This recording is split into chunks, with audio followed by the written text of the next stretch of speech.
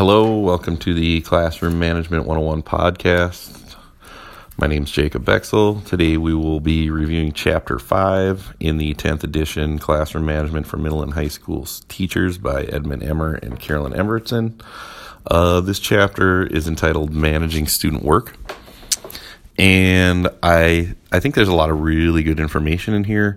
And most of it seems to center around making sure that your students know firstly, not only what the assignments are and the instructions for the assignment, but also the weight that the assignment will have on their overall grades so that they know the amount of intent and ability to put into work, whether it's a daily classroom assignment or if it's a major assignment for your unit or your lesson. I think you need to be really explicit when you're doing that and be very upfront about what's happening.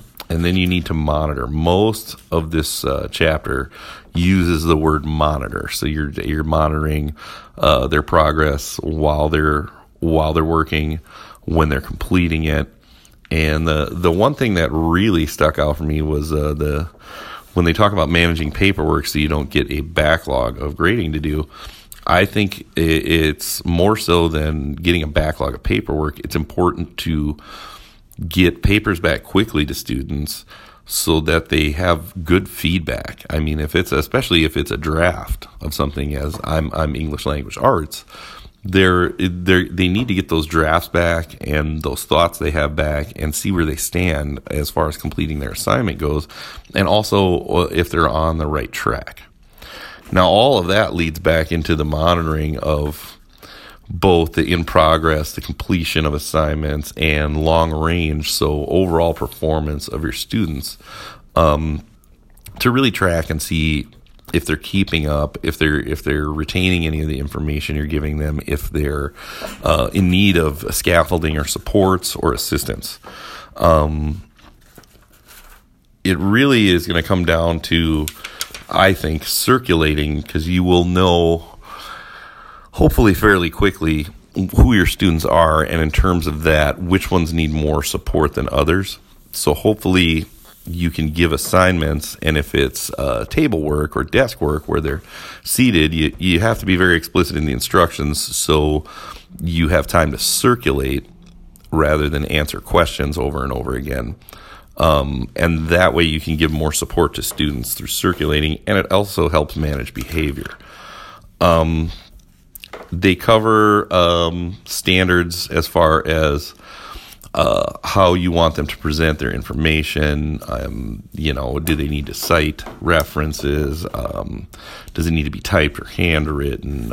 Due dates. And I mean, most of these things are going to be handwritten just because you don't want to insist things are typed, because then you're assuming that students have access to either a computer or, God forbid, a typewriter. I mean, I have one, but I haven't seen one used in a long time. And they also talk about absence and absent students, which is a huge issue in urban education.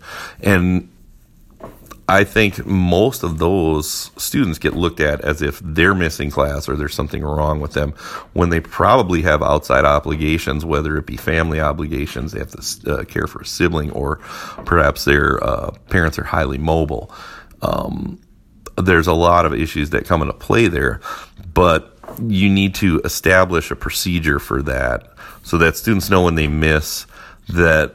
Sure, they might be behind that day or that bit of work, but they have optimal time and opportunity to make that up. And I think you need to make accommodations there, because you don't want your students, just because they're absent, to completely fall behind or just lose interest in the class or the material. So I think that's extremely important. But most of this chapter is just about being explicit, letting students know what's expected of them as far as their work, and that's in terms of format, completion, whether or not they'll be doing drafts. I mean, how long this is going to take, so end dates, all of that. And this is a really good chapter. I've really enjoyed reading it. It is, however, quite short, and we have come to the end of episode 5 of the Classroom Management 101 podcast. And I would like to thank everyone for listening, and have a great day.